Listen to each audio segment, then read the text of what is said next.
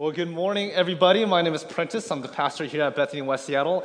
And we are so glad to have you here. What an incredible day. The sun is out. Can we praise God for that? Okay. I'm just excited to be here. We continue our series on the study of Philippians. And I just have to tell you, Philippians is one of my all-time favorite books of the entire Bible.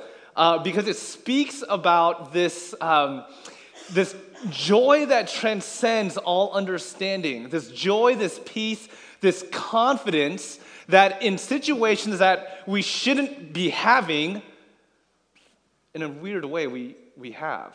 And that's through the cross of Jesus. And we'll be talking about that. And this morning, it's a little, I don't know if it's coincidental or if it's a God thing. I know that this week has been tough for a lot of people. Doesn't matter what side you're on, doesn't matter your background. This week has been tough for our nation, our country, as it's been a bit divided.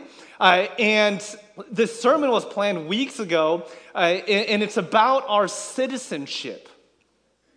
It's our citizenship in the kingdom of God and the kingdom of God alone. If you are a believer of Jesus, if you are a follower of Christ, you belong to no other kingdom, no other affiliation, first and foremost, than the kingdom of God.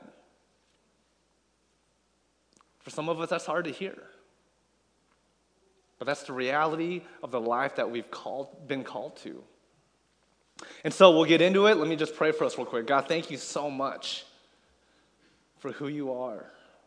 God, thank you that you have pursued us and you've adopted us into your family so that we will be children of you. And may our loyalty, may our allegiance to be that and that alone. Thank you for your provisions. God, we pray for our friends down in Southern California with the fires and the mudslides and deaths and injuries and lost people. God, would you just, again, somehow bring peace into that situation? Will you bring comfort into that situation? Will people know and see and believe that you are at work, even if they can't visually see it? And then we pray. Amen. Amen. So today, again, we're going to go through Philippians chapter 1, verse 27 to 30. And the three things we'll talk about is the background, the context, which is important for us to really hear and to learn, to understand what Paul, the writer, is trying to say. We'll talk about this idea of citizenship and courage. So context, citizen, and courage. So growing up, I grew up in a very Korean, I talk about this a lot, Korean-American home. Well, really, I myself grew up as a Korean American, where my family was very much Korean. They immigrated here before I was born, but they were born and raised in Korea with Korean values, Korean language, Korean food, Korean everything, and that's the home that I was born and raised in. As a matter of fact, surprisingly, Korean is my first language. But growing up, it was difficult to be considered Korean American because when I was at home, I was very much Korean. But when I was in school, out in my classrooms, I was American. I had to speak English. I had to get to know kind of quote unquote the American culture. I had to unlearn or not do some of the behaviors and the attitudes, the things of my house, and kind of assimilate to the school and to the people that I was with. And so when I would come back home, I would have to abandon that, and then I would have to become Korean again. And so being Korean American, growing up, as many of you guys know, some of you guys are biracial, some of you guys may have two different cultures, know that sometimes it feels like we're going through some kind of identity crisis because we don't actually know which household that we actually belong to. And that was kind of my story growing up. Shoot, that's my story today. Yes, I am Korean and American, but what does Korean American actually mean? I mean, we do things so differently. I remember, growing up, you always had to take your shoes off before going to the house, right? Like some of you guys, maybe it's not just Asians or Koreans, a lot of people do that. But my parents were so strict on that if I had to go back home inside to grab my keys or my wallet, I would literally crawl on my knees so my shoes don't actually touch the floor. And then I would go to my friend's house for dinner. It's like, come on in. I'm untying my shoes. And they're like, what are you doing? Just come in. And to this day, it feels so weird for shoes to be on carpet. It's just a weird feeling for me. I remember going to the dinner table at my parents, or with my parents and my family growing up. We would eat dinner, and I would try to, spark conversation. And my dad said, "Eating, or the table is for eating, not for talking." And I was like, "Oh, okay." Then I'd go to my parent or my friend's house, and I would have dinner there. They would say, "Oh, well, how was your day?" And I was like scared to speak. Like, "Oh, is this okay? Can I talk?" And so all these, like, which one am I supposed to do? I remember when I would get in trouble, which was very rare, what's so funny? I would get in trouble, and my dad, and I would look at my dad, as he's talking to me, and I would look at him out of respect, and he would look at me and says, "Why are you making eye contact with me? You're in trouble." And so I have to put my head down. When I go to school, teachers would say, "Look at me when I'm talking to you." Okay, I mean, you can understand, like, am I supposed to look at you? Am I not supposed to look at you? What am I supposed to do? There's this identity crisis that, funny thing is, we all experience. Maybe not it's because of your experience. Maybe it's not because of your race or your ethnicity, but because we all belong to a certain group. I mean, we all do. We've all even wrestled with this idea of identity and where and who we belong to. Again, maybe it's not your ethnicity. Maybe it's your religion. Maybe it's your political affiliation. Maybe we've attached to ourselves to a group. I mean, we all have. Essentially, we would call that a tribe. We all belong to a tribe. And it doesn't even have to have this official affiliation or participation. It can be ideas. We belong to the conservative group, the liberal group, the pro-choice, the pro-life, the weightlifting versus the yoga group. Which one are you? What team are you? Are you a Seahawk or are you a 49er? If you're a 49er, we'll be extra praying for you. Are you a Mariner? Which one? I mean, we all affiliate ourselves and attach ourselves to a group, to a team, to an idea. I mean, in fact, I lived, 10 years in Southern California. I learned a lot about street gangs. I mean, gangs, they affiliate to their neighborhood. And with the injustice around, like, they protect their neighborhood the best they know how. And that's their gang. And that's what they do. There's different groups where, I had pizza last night. And I was challenged because I put pineapples on my pizza. Apparently, there's two different groups. Ones that believe that pineapples belong on pizza, and ones that do not. And I would say they absolutely do. We all belong to a group, to a tribe. And many of us, we live, and some we die by the rules and the way of life of that tribe. I love what Seth Godin says. He's a business leader, an author. He says this about a tribe in his book called Tribe. A tribe is a group of people connected to one another, connected to a leader, and connected to an idea. For millions of years, human beings have been part of one tribe or another. A group needs only two things to be a tribe: a shared interest and a way to communicate it. Easy. So therefore, we all belong to it. What tribe do you belong to? We all do. And in Philippians, what Paul is speaking of is a tribe that he belongs to. In what Ashley just read, we have to give a little bit of context. Paul was in prison when he was writing this letter to the Philippians, to the church of Philippi. He was in a Roman prison around 60 AD. And what we have to know about Philippi, this is really important, is that Philippi in ancient Macedonia was actually a Roman colony. And it was a very significant Roman colony where all the higher-ups and anyone around Rome, and the officials, the leaders, they actually lived in Philippi. Philippi was a Roman colony. It belonged to Caesar. And it was a hot spot For a lot of people, there's a lot of commercial, there's a lot of trade, there's a lot of things that were happening in Philippi. As a matter of fact, Philippi is known as Little Rome. It was Little Rome of the ancient Near East in the first century. And Caesar was at rule, and not only was Caesar at rule, but Caesar was the one to worship. And so anytime when Paul talks about this idea of Lord, that Jesus is Lord, the Greek word for Lord is Kyrios, literally meaning the one we follow. And at this time, in 60 AD, in the first century, Caesar was considered Kyrios as Lord, the one that people should indeed follow. And yet when Paul comes in and says, actually uses the same word, Kyrios, to Jesus, all of a sudden, that changes everything. All of a sudden, that's blasphemy. All of a sudden, that gets people's attention because Kyrios belonged to one person only, and that was Caesar. And yet Paul says Jesus is the true Kyrios, Lord. Now, as Philippi was a Roman colony, those that lived in Philippi, you had two options. Whether you were a Roman, whether you were a Jew, whether you were a Greek, whether anything else, you had two options. One option was follow the leader, Caesar, as Kyrios, and if you did that, you would have a lot of benefits. You'd be treated really well, even if you weren't a Roman.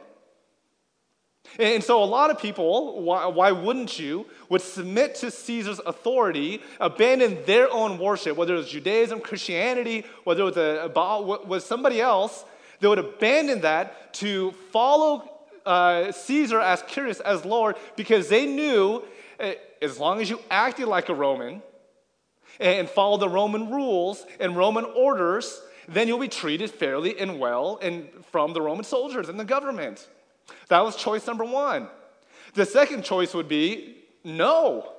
You refuse to follow Caesar. You refuse, though you're in a Roman colony, to submit to Roman authority. Well, then you would be outcasted. Then you would be marginalized. Then you'd be treated like second-class citizens. You'd be higher taxed. You could even experience violence. You'd be shunned by the majority. And a lot of people, again, not just Christians, but the Jews and the people of the other worship, they decided to take this path, to not follow Caesar. And here in that context, Paul says in verse 27, the word only. It's this Greek word manon, means just one thing. It's an emphatic word, manon, just one thing, Paul says. Essentially, what Paul is saying, if you hear just one thing that I'm saying, I want you to hear this. I just want you to hear this. Whatever happens, conduct yourselves in a manner worthy of the gospel. Then whether I come and see you or only hear about you in my absence, I will know that you stand firm in one spirit. Whatever happens, this conduct yourselves in a manner worthy of the gospel. That's the only thing right now is important. That's what I want you to hear. Manon, very emphatic. And I want to direct us to that verse 27. Whatever happens, listen to this. Whatever happens, he says, conduct yourselves in a manner worthy of. Those are several words. That's like 8 words. But in the Greek, it's just one. If you go to like a Greek dictionary, even if it's online, and you highlight that whole sentence, the translation will pop up with one word. Several words. Conduct yourselves in a manner worthy of is one word. It's the word pollutamai, and it just means as citizens. As citizens. The Bible, the translators, they all did us a huge favor by kind of translating it for us in a way that's more palatable and for us to understand. But those 8, 9, 10 words, conduct yourselves in a manner worthy of the gospel, is just one word, pollutamai, which comes from the word polis, which means city. And we actually get the word politics from pollutamai. And it literally just means live as citizens, to be citizens.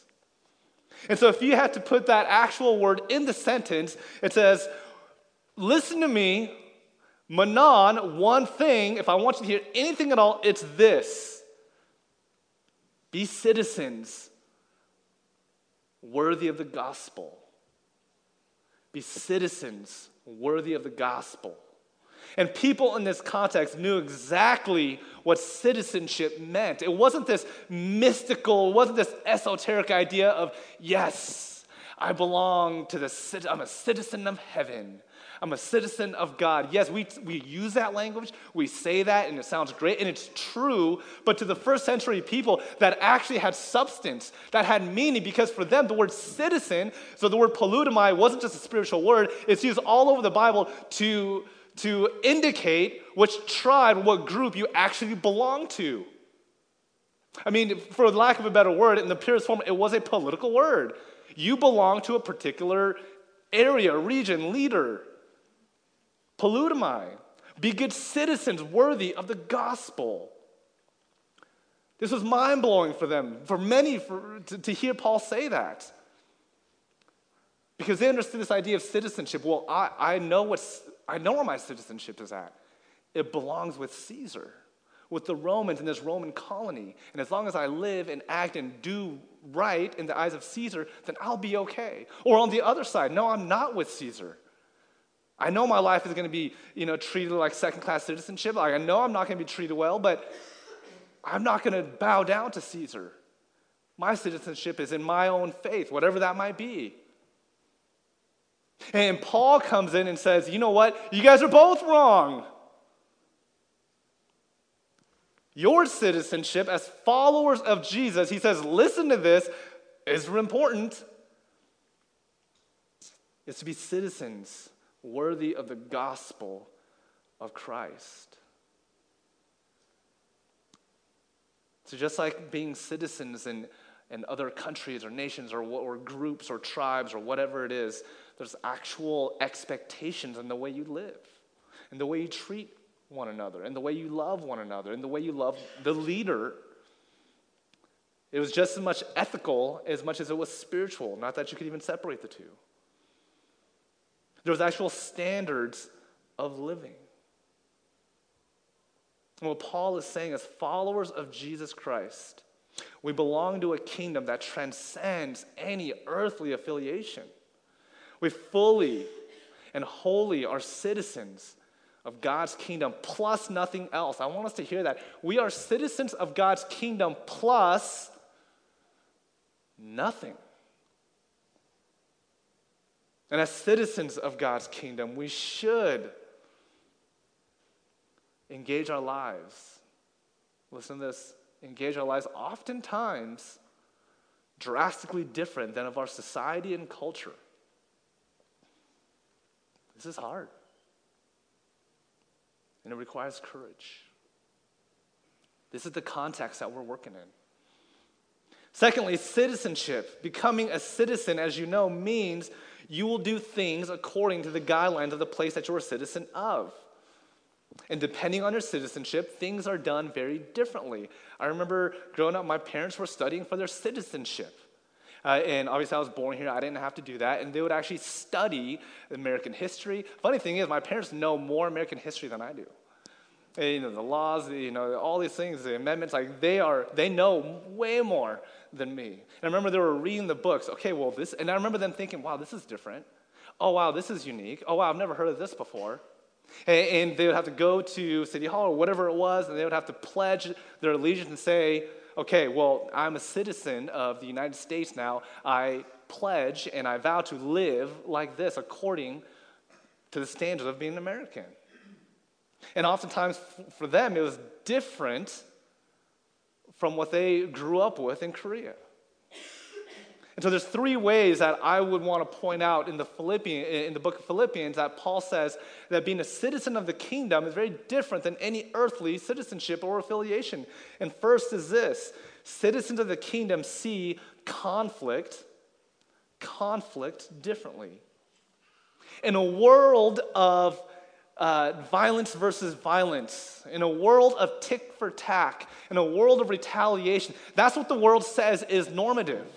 If somebody wrongs you, then obviously what you have to do is wrong them. If somebody makes fun of you, then you make fun of them. If someone hits you, you hit them back. The whole idea is retaliation and being even.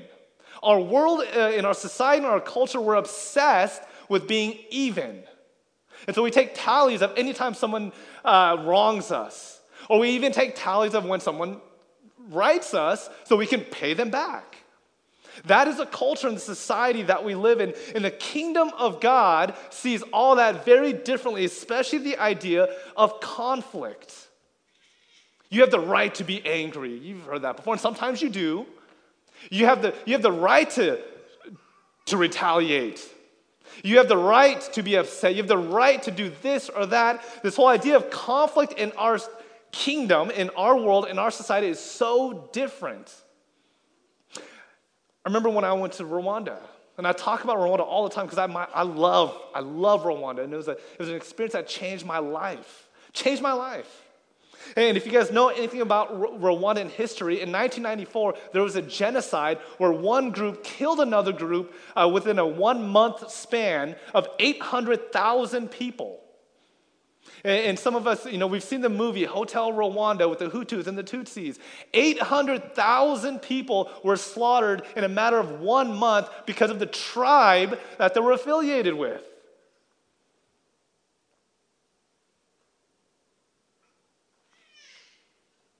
And even the people that were victims, like their family, not only themselves, but the children who are now grown up, many of them that I've talked to, yes, I'm sure there's anger. Yes, I'm sure there's unforgiveness. But I met so many people that said, you know what? As Christians, I was around many Christians. My job is to love them and forgive them.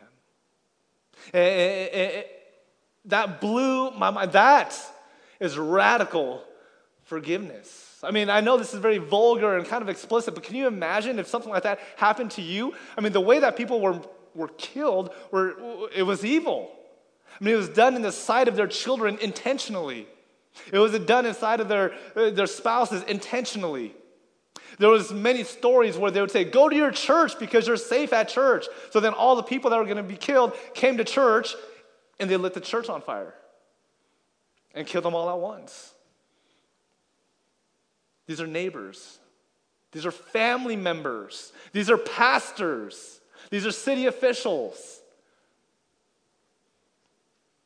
And yet I learned something about this idea of radical forgiveness. I've told the story before, but I was talking with my driver. We had a van driver that took us from site to site over in the mountains north of Kigali, the capital. And he was telling me a story where, he was just right around my age, and when he was 12 years old, he saw his dad get killed in front of him. Not only his dad, but his siblings as well. Right in front. Can you imagine that as a young boy? And yet he grew up worshiping God, serving an organization called World Relief in Rwanda. And I told him, I was like, man, I'll be honest, I'd be so angry, obviously. And I'd want to retaliate. I'd want to find the people. I wouldn't want to love them back. Now, in 2018, or several years ago, the president removed any attachment. There's nothing called Hutus and Tutsis anymore. But if I was a victim, I would say, forget that. I'm going to hate that group for the rest of my life. And yet the driver tells me, he says, you know what, Prentice? I'm a Christian, and I'm called to forgive. What? We have trouble forgiving people that just called us a name. We have trouble forgiving people that may have lied to us. I'm not justifying that. That's not cool. That's not good. We have trouble forgiving people because they talk behind our back or they got. That's not good. Don't do that. And yet here's this man who demonstrated radical forgiveness. And it doesn't matter. It doesn't matter which party, and I don't mean politics, it doesn't matter which group you belong to. We must speak the truth. We must speak the truth in conflict. Not only is there radical forgiveness that's different from what the world says, in conflict we must speak the truth. We must speak the truth. Here's what I mean. When I lived in LA, those of you that have lived in LA or been around LA, you may have heard of the LA riots. And I've learned a lot about LA riots when I was down there. I mean, you can see the byproduct of the riots. I mean, it was based all around race. And so now when you go to Southern California, especially in the Los Angeles neighborhoods, there's different neighborhoods. I mean, people always say, if you've never been there, people say, man, LA is one of the most diverse places in the world.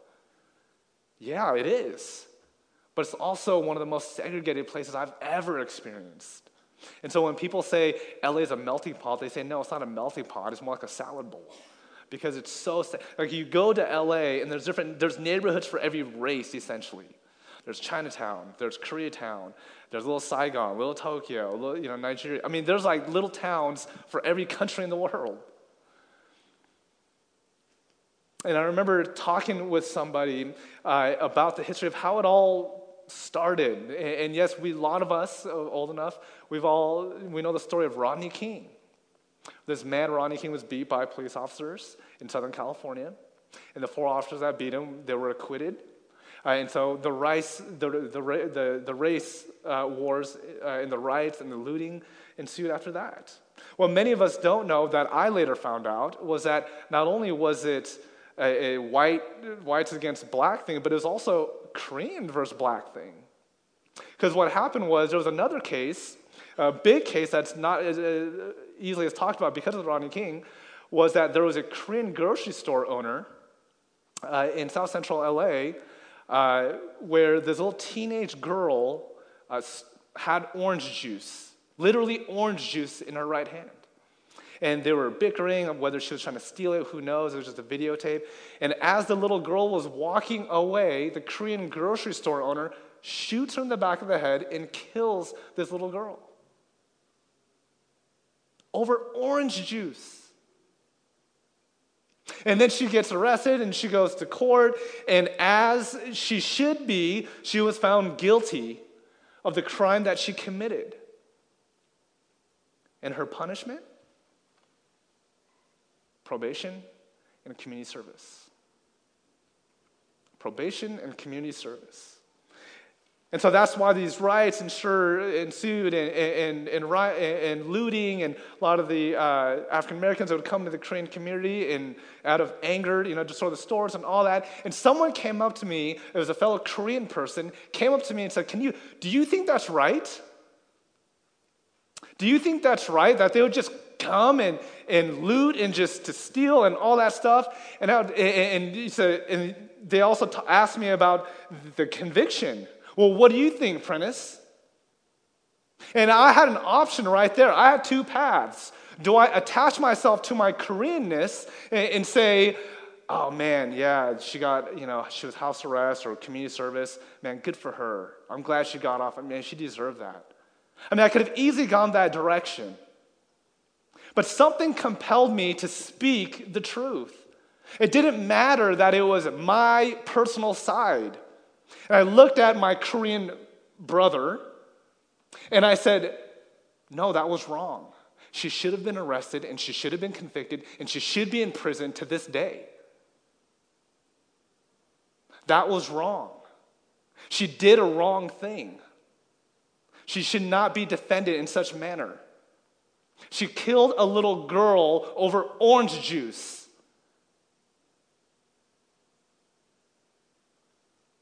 As people of the kingdom of God, we must speak God's truth. It doesn't matter what tribe you consider yourself a part of, whether it's political, whether it's religious, whether it's whatever it is, I don't know. The truth is truth, and you must speak it as citizens of God's kingdom. That's what we do in conflict. Citizens of the kingdom of God sees conflict differently. Secondly, citizens of the kingdom of God, we see pain and suffering differently. In verse 6, it says, I'm confident of this, that the one who began a good work among you will bring it to completion by the day of Christ. And in verse 12, it says, I want you to know, beloved, that what has happened to me has actually helped to spread the gospel. Hey, translation, in the kingdom of God, even when there's pain and suffering and difficulty and challenges and uncertainties, he says, the story is not over. See, a lot of us, we throw in the towel real early. And what Paul is saying, the story isn't over. God isn't done writing the end of your story. So quit. Quit throwing in the towel. Quit giving up. And I say this time and time again. Oftentimes when we write the story of our lives, we like to put a period on it. When God doesn't put a period on it, he puts a comma.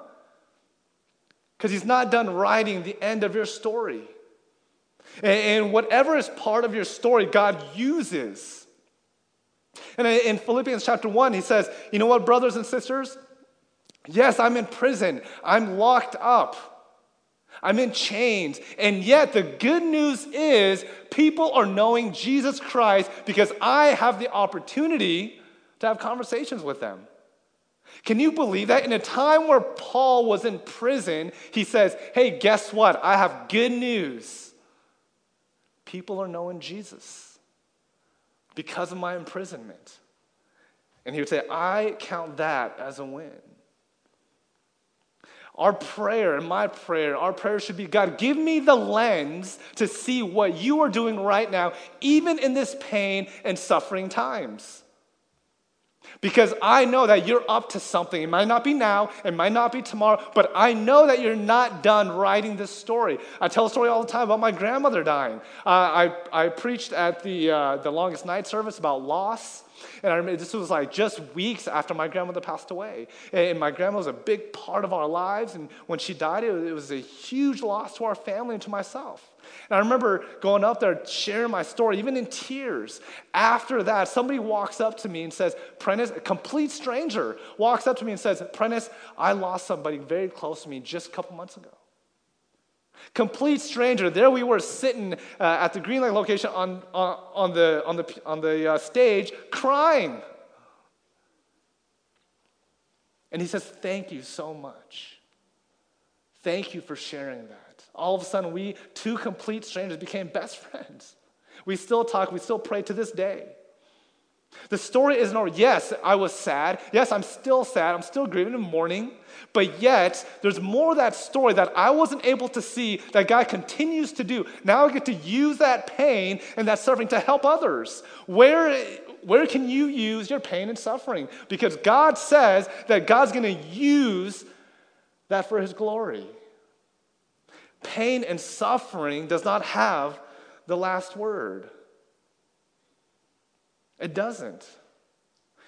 God, give us the lens to see. Because oftentimes we're blinded. We don't know what we see. And what we see, we get fooled.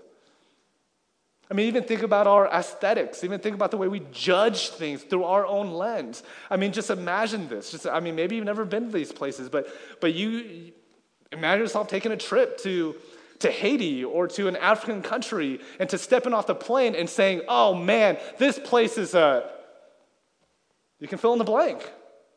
Sure, you can say it's about Asian countries. You can say that's about other countries. And you can say this place is a dump. This place is horrible. This place has nothing to offer. And if you say that, I would say that you're wrong and that you're sinning. And I would say it's a good thing that we ourselves, we aren't measured by our net worth. We aren't measured by what kind of car we drive, what kind of house that we have. Because you know what? We would be in trouble. We would be in deep, deep trouble if we were, because somebody will always be richer, somebody will always have a nicer car, somebody will always have a bigger house.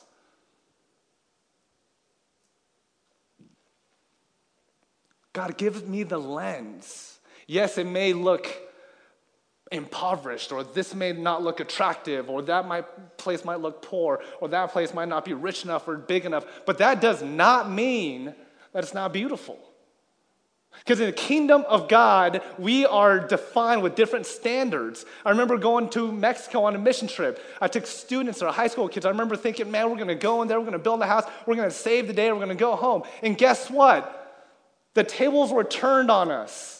Yes, we went to a monetarily poor village, But man, the joy that those kids had, the love that the families had for one another, the fun that they had, I would say in God's eyes, in God's kingdom, they were rich. And it was beautiful. And though we were the ones that went there to save, we came back the ones being saved from our greedy eyes, from our selfish eyes, into the lens and the eyes that God has given us. Being the citizens of the kingdom, we view conflict differently. We view pain and suffering differently. God, give us the eyes to see people, places, the world the way you see it.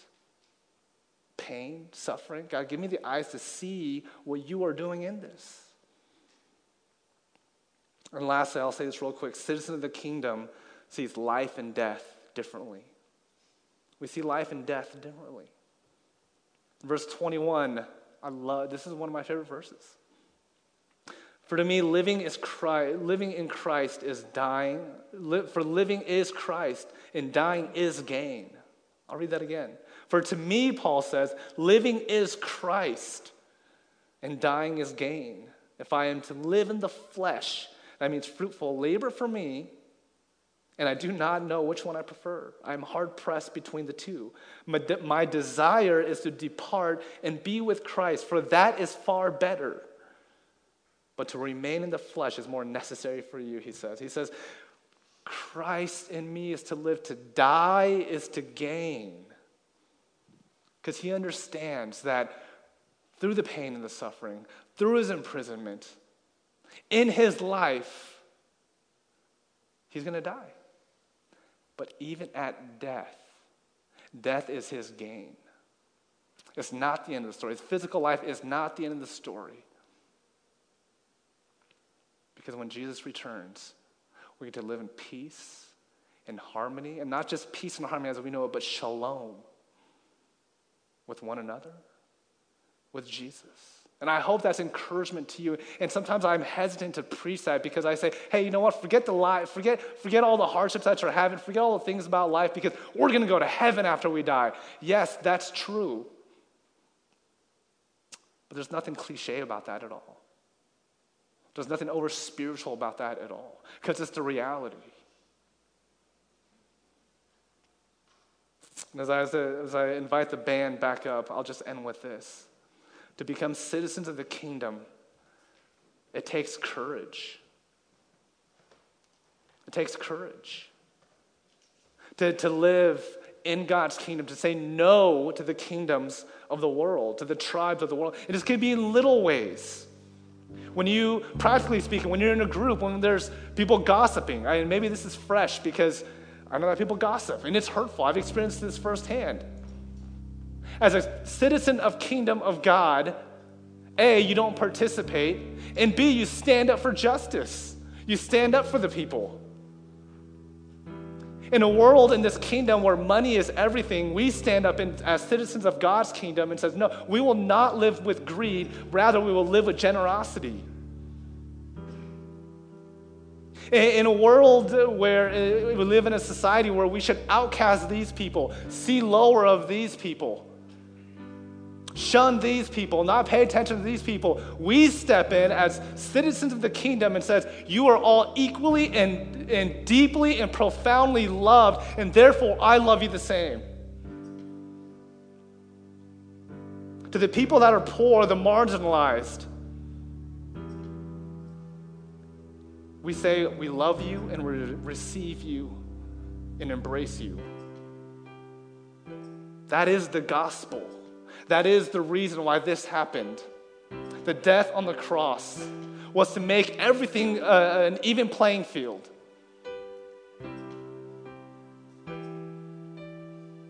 And what I love about this kingdom, to be attached, to be affiliated with the person of Jesus, his work, his life, his death on the cross, is that it's open and free to everybody. There is no barrier. Do you want to be part of this kingdom? Maybe you already are a part of this kingdom. Are you living as kingdom people? If you look on your note sheet, here's the response I want you to think about. The response is this: I need to live out my citizenship of the kingdom of God in what? Maybe it's at work. Do people know that there's something different about you? This isn't me encouraging you to bring out your Bible and just Bible thump people. That's not what I'm saying. But do people smell something different about you? Love, and forgiveness, and compassion? Do you ooze the Spirit of God? Maybe it's in your attitude. I know sometimes I have to check my attitude. Is it with your money? Are you greedy? Is it with your time? Is it with gossip? Is it with people? Let's take an inventory of that. And let's have courage to be citizens of the kingdom of God, which oftentimes will be drastically different from being citizens of this world.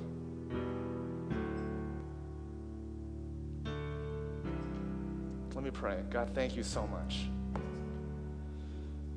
that you've called us to a meaningful relationship, a profound and significant relationship that compels us to just live life so differently sometimes.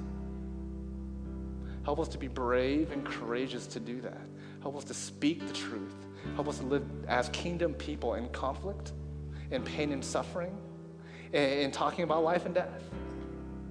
We thank you for who you are. We thank you. In your name we pray. Amen. Let's continue in worship.